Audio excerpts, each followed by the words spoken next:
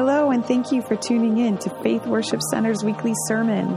We hope you are inspired and encouraged by this week's message as we all live to bring more of heaven to earth.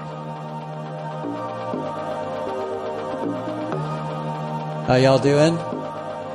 Do you enjoy that one day 60 degrees we had? I did. I had a good time in that. Praise the Lord, all you people of the Lord. Sing for joy in the house of the Lord. Shout joyfully unto the Lord. Declare his praises one to another. I have been pouring through. I feel like the Lord has been leading me the last few weeks on a journey to go back and uncover some old treasures. Old treasures. You know, Jesus says a wise man takes treasures from old and new. And I've found some really incredible things on a topic which is very dear to our heart. In fact, it's what prompted us to begin this ministry in 1988. And that's the topic of worship. And I realized that since that time, and it's been so many years since I've done a series on worship, but I realized that since that time we've had various people come in from around the area in different churches, and we've seen some things over the year where some people walk through the door and they see us in the beginning of worship, and they just turn right around and walk back out. And it's because we understand that our methods don't look appealing to a lot of people. I feel like worship is such a powerful source that God has given us as believers. We have this heart in us that was created to worship. One year, is it all right with you guys if I go a little bit back in time? I'm going to show you how old I am. And I just feel like we have so many stories after, all the time that we've been here. We've had so many stories that reflect why we are who we are and why we worship how we worship. Corporately, I'm talking about why we encourage music, why we encourage singing, why we encourage shouting. You heard Serena say, "Shout it out today," Shout it out and lift up one voice. Why do we encourage this? Why is there this time that we have together? What are we doing here? And why are we doing it? So I remember one time that I really felt the Lord. It was on a Sunday morning service, probably around 1990, 1991. At this time, the sanctuary was a little bit different. It was very much smaller. Things were arranged differently. And I can remember that I led in worship, and then I just felt like the Lord just wanted us to just turn the sanctuary into a house of prayer. So we had a prayer service. And I can remember as soon as we did that, there were two people in particular. I don't know them. They were visitors. They just bolted out the door as fast as they could go. And I was like, Lord, doesn't everybody have this in them? Doesn't everyone have a desire to connect with you, a desire to touch you, a desire to experience your presence? Because I believed with all my heart that when He created man, He created man to worship. There's a void in humanity if that worship is not expressed. And I just really fully believe that. I pictures this, if you will, okay? God hovers over the face of the deep. His Spirit hovers over the face of the deep, and He says, "Let there be light," and there's light. I don't have a feeling that it was just like a bright light. I have a feeling that there was sound involved, that there was music that was going on, that there was the light was actually worshiping its Creator. When he spoke to fields, and when he spoke to the trees of the fields, and when he created beasts, all of them, you have to understand this. He's in an eternal abode where angels are worshiping him all the time, surrounding the throne. In particular, there's seraphim that circle his throne, and their entire being cries, "Holy, holy, holy is the Lord God Almighty." I heard Sam Hinn teach on that passage one time, and Sam, he actually said, with each holy, there's a new revelation of the holiness of God. The unlimited potential of expression of heaven. The Creator formed everything with all of that in him. And as he formed it, he created things from that origin of heavenly worship. Now imagine when he made Adam, right? Forms him out of the dust of the ground, which in that particular place of Eden was gold. The ground was like gold. There was so much gold in that ground. Adam is laying there on the ground. He's got no motion. He's got no being. He's like a rock. And God breathes life. He breathes spirit into Adam's nostrils. Imagine Adam laying there on the ground. I wish I could lay down, but you wouldn't be able to see me. This could be a good illustrative message. Imagine Adam laying down and just looking up.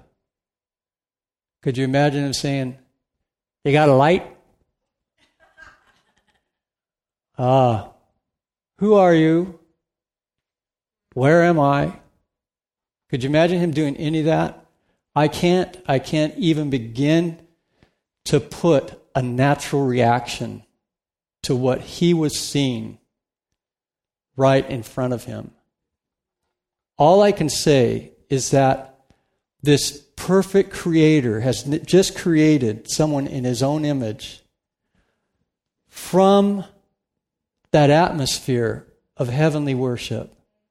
And Adam lays there without being told. I'm sorry, but I just don't see God saying, "Now worship me. Okay, I'm commanding you now, bow down because I'm worthy. I'm more worthy than you are." I don't see God doing that with Adam. I see Adam being created by a perfect God, and I see him waking up to all of God's glory right in front of him. And his first reaction and his first expression is worship. No one told him what to do. He didn't have to get the Bible out and start reading Psalms to understand what to do. His reaction was to just immediately worship God, his Creator.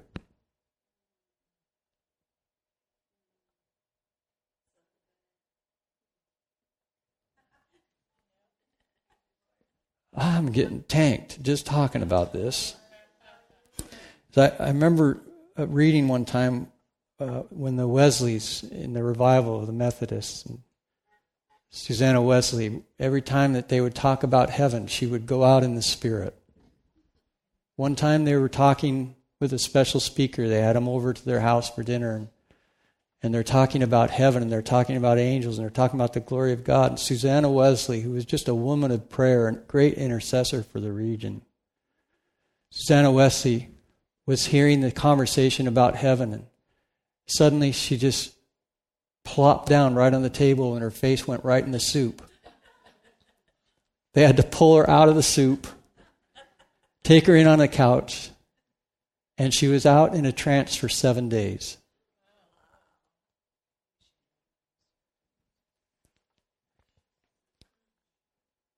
Worship is a topic close to the heart of God. I don't believe that there can be any substitutes for worshiping God. I don't believe anything even comes close in our experience of living.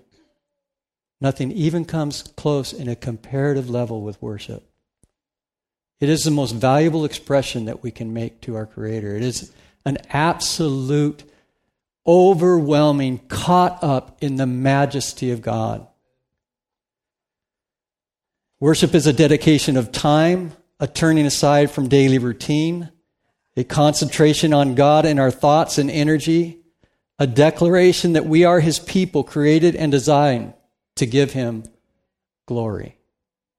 This is what happens when we come together in corporate worship. We are a people designed for this, We're designed to gather together. We're designed to be in union together. We're designed and created to worship together.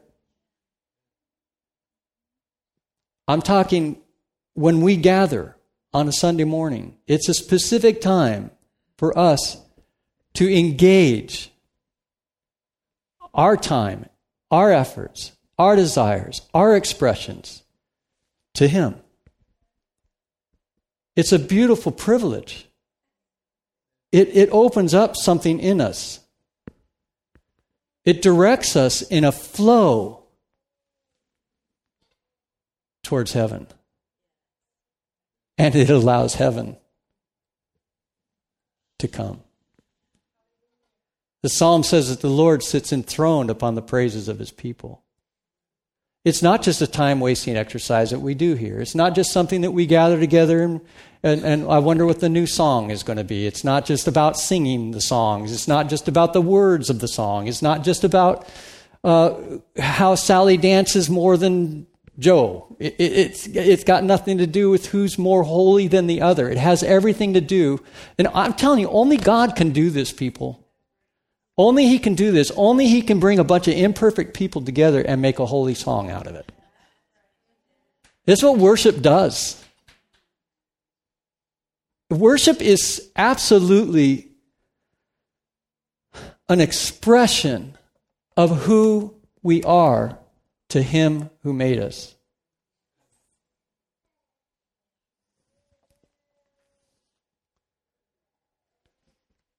I feel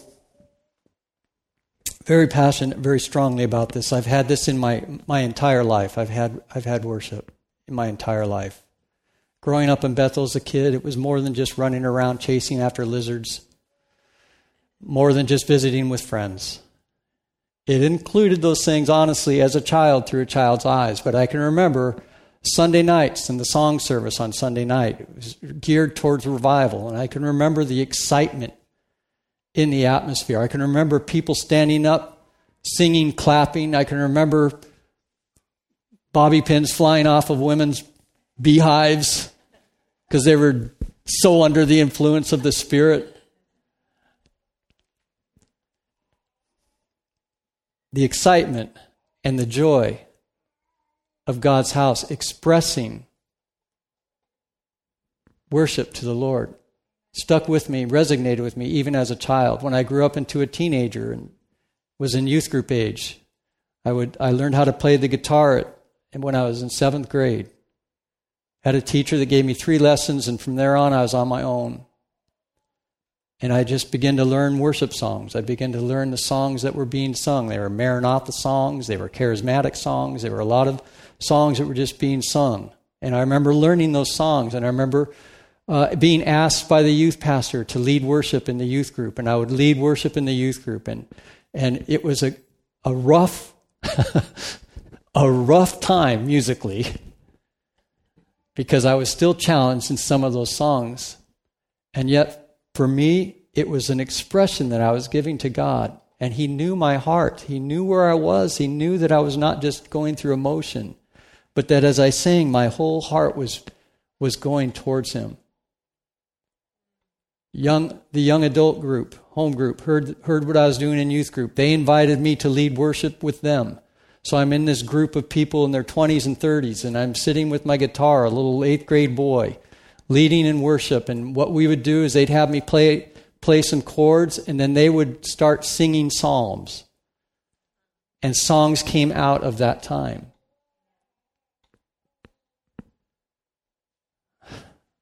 This has just been a part of who I am my entire life. When I rededicated my life in 1978, music became a great part. again, I began to worship. I went out and bought a Rhodes piano. It was over at Fort Devens. I bought a Rhodes piano from Fitchburg Music. Many of you know where that is. Oh, old electric Rhodes piano. I brought it into my barracks. And I would sit early morning for my quiet time. 4 o'clock in the morning, I'd get up before everybody else, and I'd sit on that Rhodes piano, and I'd just start worshiping the Lord. And I'd just start playing. I didn't realize that the sound was going out into the hallways, into other people's rooms.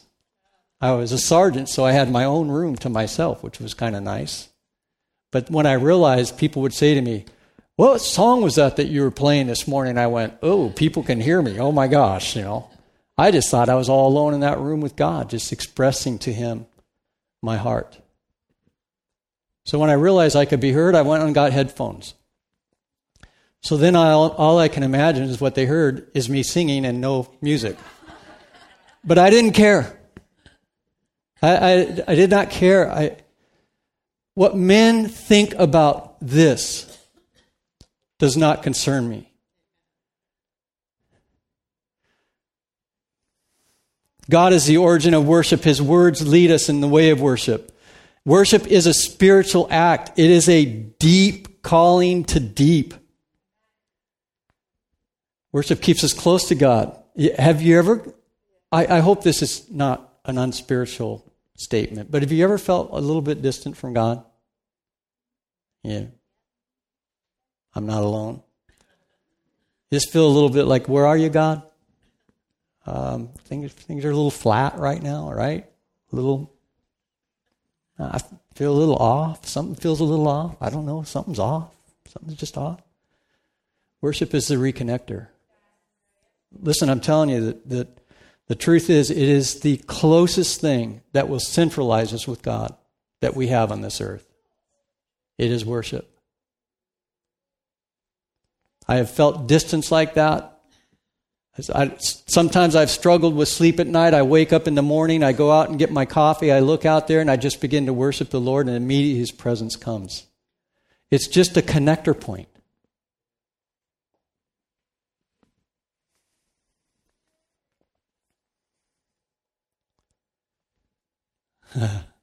God has a prescribed way of worship for us.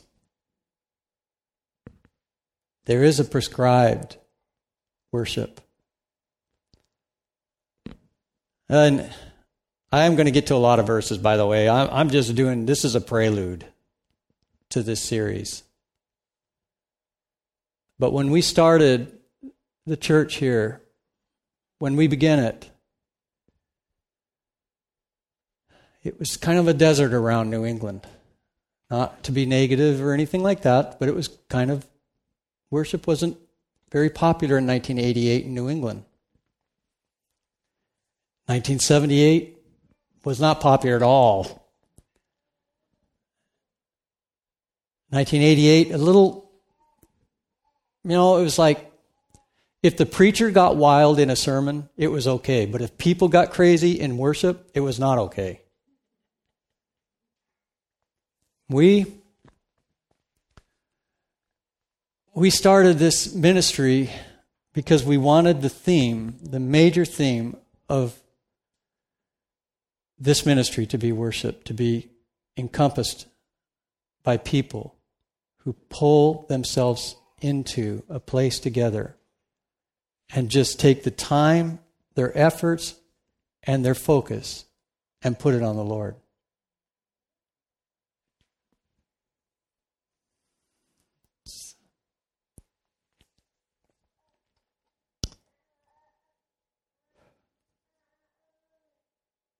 Adam wakes up, and there he is. All his glory. No sin had yet come to the earth. Sin was not in Adam. His body was full of life. Every cell, every molecule was living. There was no death in him. No dead skin when he woke up the next morning. None of his biological functions were dying, which I guess they know today that there's a lot of our cells that just automatically die, and there's other cells that fight infections. None of that was going on in Adam. He was a perfect being, made in the image of God.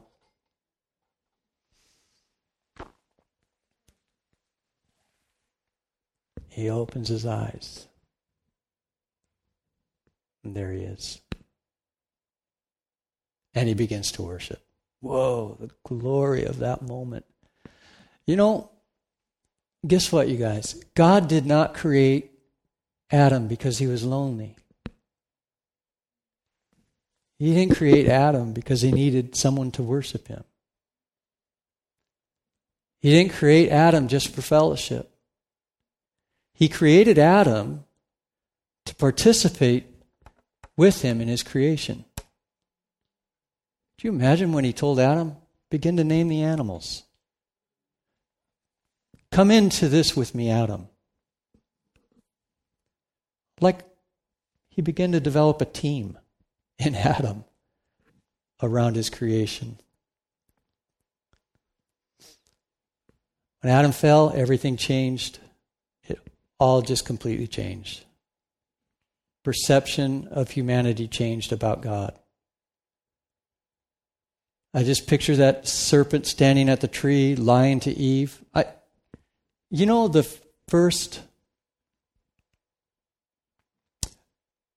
The first critic of God was the devil. He criticized God in his temptation to Eve. Did God really say? Planting the question in Eve's mind. I don't know if I can trust God.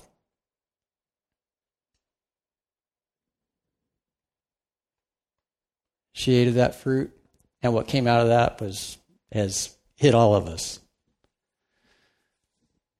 And if it hadn't have been her, it would have been Adam. It's not like she was the weaker vessel, and of course, give me a break. They were created equal.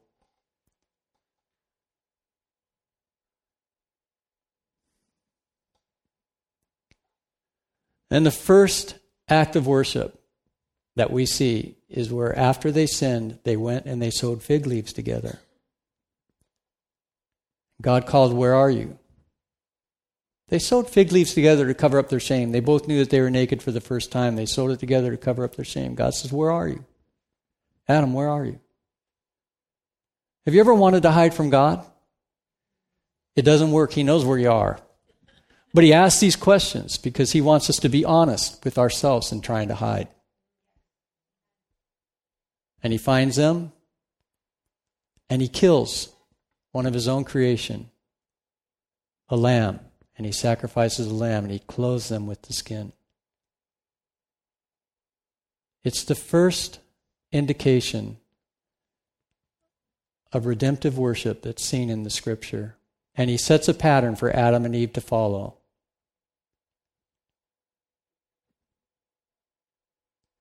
Cain and Abel. Abel was a shepherd. Cain was a gardener. Cain brings his first fruits from the ground to the Lord as a sacrifice.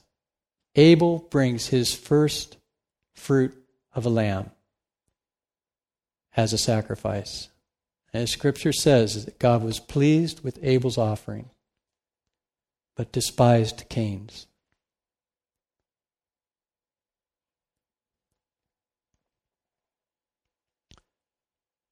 It's a very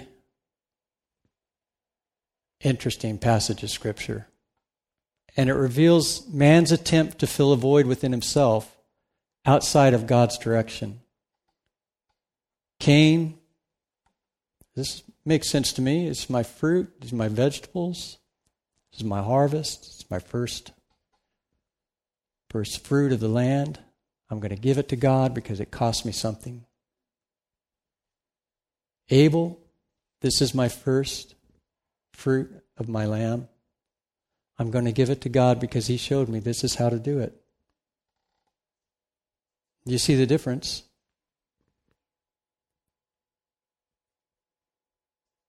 There is a prescribed way that God has concerning worship because He is worship. He is surrounded by worship all the time. He is the creator of worship, the originator of worship. Worship is within Him. It's built right to Him. It's when you get close to God, you just want to worship Him more. The more you worship Him, the closer He comes, and the more you want to just keep worshiping. Because God created us to worship, and what we spend time with, what we give our time to, is what we will become like. Hosea chapter 5 verse 10 says, the priests of Judah, and the priests were those who led God's people in worship. The priests of Judah are like those who remove a landmark. Priests of Judah in the day of Hosea the prophet had become like those who removed a landmark. What they were doing was ripping God off. They were robbing God. They were trying to allow people to worship how they felt best. They had fallen into idolatry. They were worshiping idols of pagan nations. And the priests were allowing it to take place. Everybody was doing what was right in their own eyes. And they pretty much dropped off the instruction of worshiping the Lord because they felt their offering was good enough. What they were bringing to God was good enough. That's a really sad thing. There is someone who hates our transformation through worship. He's the same guy that stood back there by the tree. Get us to mistrust God, get us to question God's ways, get us to question who He is. Throw an interpretation in that He's a mean bully, that He doesn't love anybody. He gets angry if you do the wrong thing. He's going to tread all over you, going to disown you, no longer call you His child. All these things that are going on out there right now in culture and worship. Let me help you with something, okay? When we come together here to worship the Lord, our words are eternal. They go into the airwaves as sounds, and they stay there. We might just be gathered together in this room, enjoying a good time with the Lord, creating a wonderful atmosphere of His presence. We might be here doing this, but what's taking place out there, if you're open to hear this, I believe that worship is one of the greatest forms of evangelism. Jesus said, I will draw all men unto me if I be lifted up. We're lifting up the name of Jesus. There are people sitting out there maybe just waking up, grabbing a cup of coffee. Maybe they're hungover. Maybe they had a good time. Maybe they're not even the furthest thought that they have from their minds might be God. And we're in here worshiping the Lord. And He sits enthroned on the praises of His people. And our airs go into the airwaves. They go into people's homes. They go into families. They go into schools. They go into leadership areas. They go into government areas. They go into the nations. The Lord will be praised and adored and worshiped by a people whose hearts are connected and who intentfully give themselves.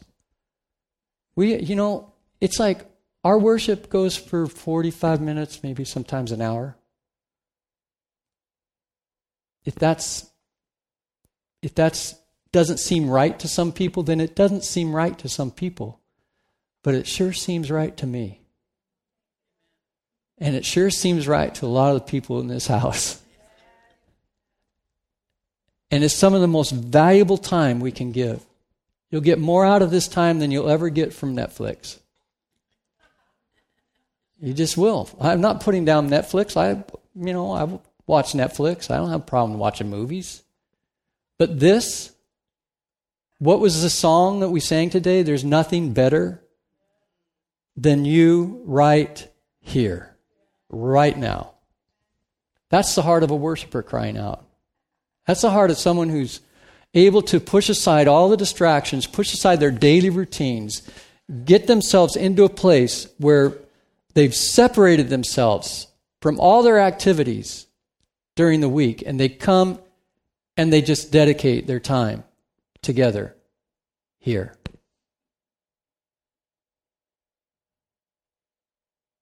Purpose, intent, something that grabs the heart of God. You might be off key when you sing. You might not feel like you like to sing. You might have a horrible voice for singing. Can't hear or carry a note for anything. Worship involves singing, but is not singing. It involves it, but you can worship without it. All right. Some of you are looking at me like, what are you saying? Well, what I'm saying is that it's your heart. It's not your form. It's not your activities. It's your heart. It's you drawing yourself unto Him. It's you taking the time out from your regularly schedule to just worship and adore your Creator. It's who you were made to be. Your heart is the connecting point. If you're distracted by other things, push the distractions aside. Let your heart connect. Is best feeling. Worship is transformational. Psalms 115, 1-8. Not to us, O Lord, not to us, but your name give glory because your mercy, because of your truth. Why should the Gentiles say, so where is their God? But our God is in heaven. He does whatever He pleases. Their idols are silver and gold, the work of men's hands. They have mouths, but they do not speak. They have eyes, but they do not see. They have ears, but they do not hear.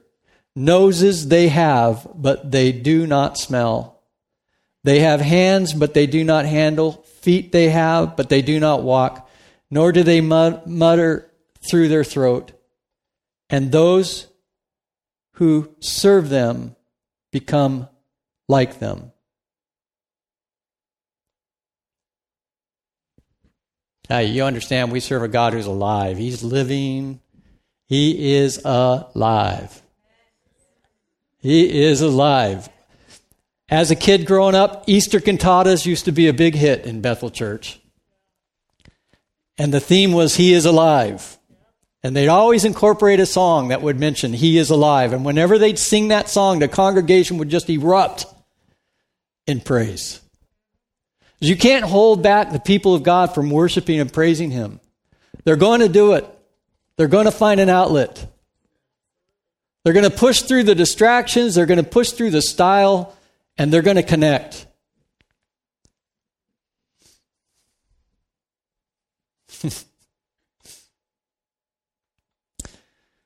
Romans chapter 12, verse 1 and 2 says this, Beloved friends, what should be your proper response to God's marvelous mercies? I encourage you to surrender yourselves to God to be His sacred living sacrifices. Live in holiness, experiencing all that delights His heart. For this becomes your genuine expression of worship. That is the Passion Translation. The New Living Translation says, and so, dear brothers and sisters, I plead with you. You have to catch the apostle's voice. He's pleading with believers. Pleading with believers. To give your bodies to God because of all He has done for you. Let them be a living and holy sacrifice, the kind He will find acceptable. This is truly the way to worship Him. New American Standard. Therefore, I urge you, brethren, by the mercies of God, to present your bodies a living and holy sacrifice acceptable to God, which is your spiritual service of worship. He's pleading with them. I know He understands, because when He was persecuting Christians, when he was going about locking them up, he got arrested by God on the road. And the light and glory of God knocked him to the ground. And you can better believe in that encounter. Who knows how many seconds or how many minutes that encounter lasts? You can better believe all of a sudden all of worship fills his being. He's encountering worship. He's encountering a God saying, why are you doing this to me? This is not the way I have prescribed worship unto me. But here you go, Paul. Here's my flavor of worship. And immediately, Paul is changed. He's transformed. The glory of the Lord just overcomes him, and he is completely transformed. Changed. Never the same. Now he's one of the most profound authors of Scripture that we have. He's just absolutely, his mind is like a theological workbook of grace and who Jesus Christ is and who Jesus Christ came to redeem. And his heart is full of worship.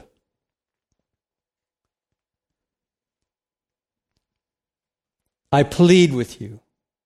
And why is he pleading with them? He's pleading with them because he knows outside of an encounter like he has had with God, people could just hear his words and miss the heart. They could be sitting within earshot. This has always amazed me, even about Jesus, who is the Word of God, by the way. He was with God in the beginning. He is God. He is the Word of God. And he's teaching in their streets and in their synagogues. And as he's teaching, he knows and he's aware that there are some who are not even hearing him to the fullness of the words. And he always makes this statement. I believe he makes it whenever he becomes aware that there are some people listening that aren't really listening. He says, for those who have ears to hear, let them hear. I believe that's what Paul is saying. I plead with you guys, please take your ears and listen. Worship is your connecting point. Offer your bodies as living sacrifices unto the Lord. Offer yourself up to him. Give him all of your being. Give him who you are. Take the time, spend the time with him. Magnify his name. Glorify who he is. Psalms 100 says, shout to the Lord joyfully, all the earth. Worship the Lord with gladness. Come before him singing with joy, acknowledging that the Lord is God. He made us and we are his. We are his people and the sheep of his pasture. Enter his gates with thanksgiving. Go into his courts with praise. Give thanks to him and praise his name, for the Lord is good. All the time good. He is good. His unfailing love continues forever, and his faithfulness continues to each generation. This psalm is a glimpse into the heart of worship. It's a glimpse into the heart of David, who loved to worship. He was the apple of God's eyes. Are you kidding me? You go through the Psalms and you read the Psalms and you hear shouting praises unto God. You hear singing praises unto God. You hear being joyful in the presence of God. You hear David's heart. And David is writing these things. And as he's writing these things, he knows people are going to be reading them centuries down the road, and they're going to have ears to hear, and their ears are going to be open, and they're going to say, oh my gosh, this is the greatest gift that we can ever have on this earth. To enter into his courts with praise.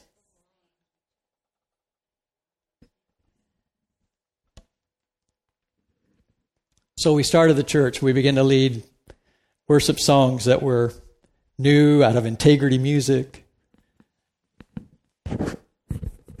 And our services were of guitar. My wife played the tambourine and sang. I led and sang. And then we began to develop teams. And we developed worship teams and began to lead from those teams. My spiritual advisors warned me against trying to have New Englanders actually praise God. This is a true story. Pulled me aside. Don't expect New England to actually praise. You can't build a church on praise. The exact quote that he told me. And this had been a part of my whole life. And I'm hearing somebody trying to shut it down. And I'm just saying, I think I understand what you're trying to tell me, but that is not going to work here. I have already tasted of him. I have already seen him. I know he breathed life into me. I was once dead, but now I am alive. And as long as these lungs can suck in air and let air out, it is going to be a praise unto the Lord. And I will get lost in his worship, and I will dedicate myself to him in worship. And I don't care if people think I'm weird. I don't care if anyone thinks I'm a crazy, unwise leader. I don't care what anybody thinks about me. He deserves all this.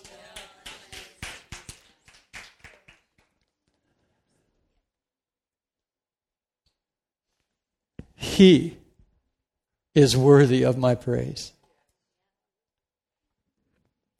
One of the things that I learned in reading the Gospels from Jesus is that he was not afraid of man's opinion of him.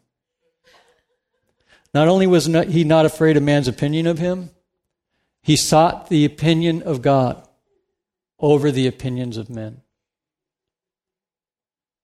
Usually when this type of teaching comes, there are some people that hear it and they think it gives them permission to do all sorts of bizarre things in church. I'm hoping I'm not saying that. David did bizarre things, okay? I mean, he really did. He led worship in bizarre ways. Anyone who strips down his underwear and starts dancing in the streets with all of Israel watching it, that's a bizarre thing to do.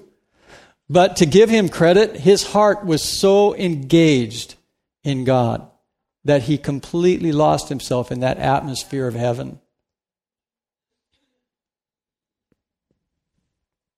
And as a leader of God's people, he said, I only care for one. He has captured my heart.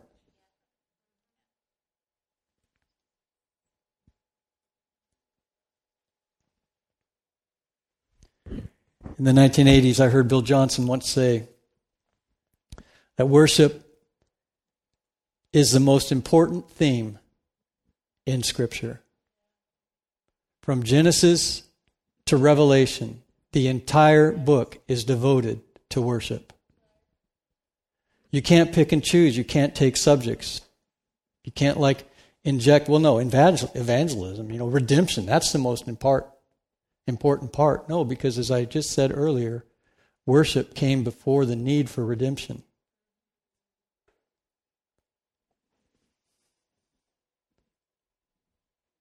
Worship, the grand theme of Scripture. Psalms 22, 3-5 says, But you are holy, enthroned in the praises of Israel. Our fathers trusted in you. They trusted in you and were not ashamed. Psalms 9:11, Sing praises to God who sits enthroned in Zion. Tell his deeds among the people. God offers something that we get to build here, people. We get to build, all right? To me, it doesn't matter how many people try to diversify worship. There is one theme in worship, and that is a dedicated life unto the Lord. It is our spiritual act of worship. Distractions, kick them out the door. The circus in your mind that's doing the gravy train, throw it off, cast yourself at the throne of Jesus.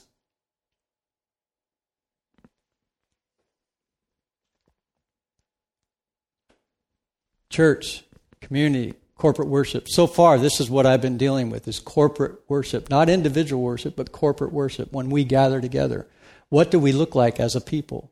What do we sound like?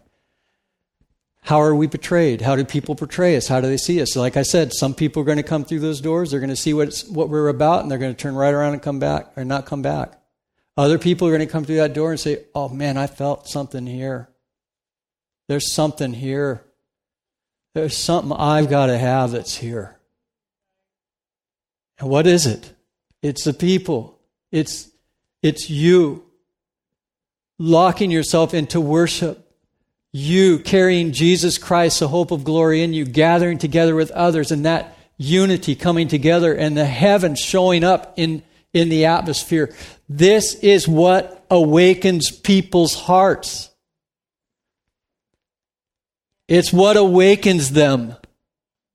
It wakes them up. Some people want to stay sleeping. We can't help that, but we are here to help the ones who say, there's something here I've got to have. I've been looking for this my whole life. That's why we're here. I think it was probably 10 or 15 years ago, someone was driving by on 111. They used to commute back and forth to work. And they said every time they got to, before the entrance, every time they got just before the entrance to Lomar Park, and when they got past the other entrance to Lomar Park, they said, I felt something here all the time. Every time I felt something when I was in my car going across 111. So one day I decided I'm going to turn in and see what this is about. And they turned in and they saw our building right here. And the next week they came and visited. And he told us this report and said it was that feeling that I had that drew me here. I didn't even know what it was.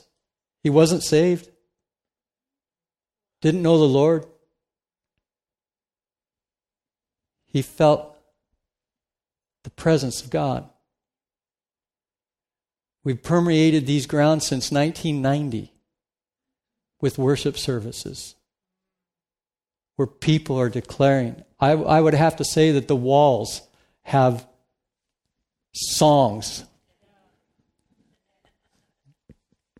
wanting to get out. Let me out! This is good news! The atmosphere and reason has changed.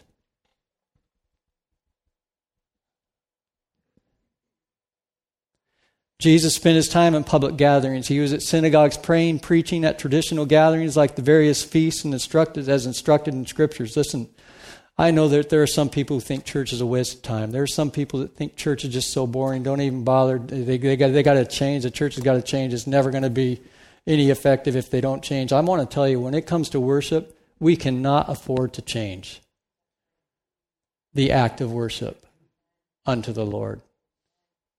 And everything else besides that, all the things that people can find faults about church, they can say the church is a waste of time. There are deconstructionists trying to deconstruct Christianity and deconstruct all this stuff. You know what? People, don't waste your time and energies on that. Keep your eyes focused on Jesus. Keep your eyes in agreement with the people of God who come together and worship and have been for centuries. This is not just a new fad. This is something that God has prescribed for his people, that they would declare the praises of God in the midst of the sanctuary. Stay focused on that. Stay focused on that. What Jonathan's message last week, turn your eyes upon Jesus. Get focused on Jesus, because as soon as you get your eyes off of Jesus, you're going to see, guess what you're going to see? Imperfect vessels. Oh yeah, and imperfect vessels, they really don't do much for you. You can look at all my imperfections, it's not going to do much for you. And it's not going to make me perfect.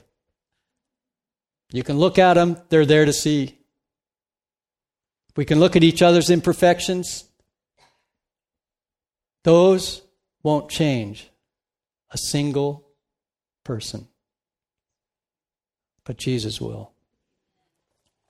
We stand together. I can imagine Jesus in the synagogues teaching. I could just picture him. It's on the Sabbath. It's on the Sabbath and he's teaching. And as he teaches, he looks over at a man who had a crippled hand and said, stretch out your hand. And immediately the man's hand was healed. The Son of God, the Creator, the miracle worker. And the critics, they went nuts. Who is this that heals on the Sabbath? I've always wondered what kind of thinking possesses an individual to cut off something so glorious of God. But that's a distraction, isn't it? Just keep looking at Jesus. Father, I want to thank you for this group of people who have committed to you, dedicated their lives to you, and have said, you are my rock. You are my stronghold. You are my salvation. And unto you I give the glory and the praise. Thank you for this house, Lord. There's so much good in this place. There's so much glory in this house. Because where your people are, your presence is. And your presence always fills us with more of you. Bless this house, Lord. I thank you for the people that are here. We also just extend an invitation to those who don't know you. And we just say, Lord, fill them with your glory. Let them see who you are. They're all around in the outside of our communities and in our states and in the New England regions. Fill this land with your glory. Breathe your breath of spirit over their beings so that they see you and open their eyes and immediately tap into the worship of your glory. Whew. Yes, Lord Jesus. In your name, we pray in glory. In Jesus, thank you for your love.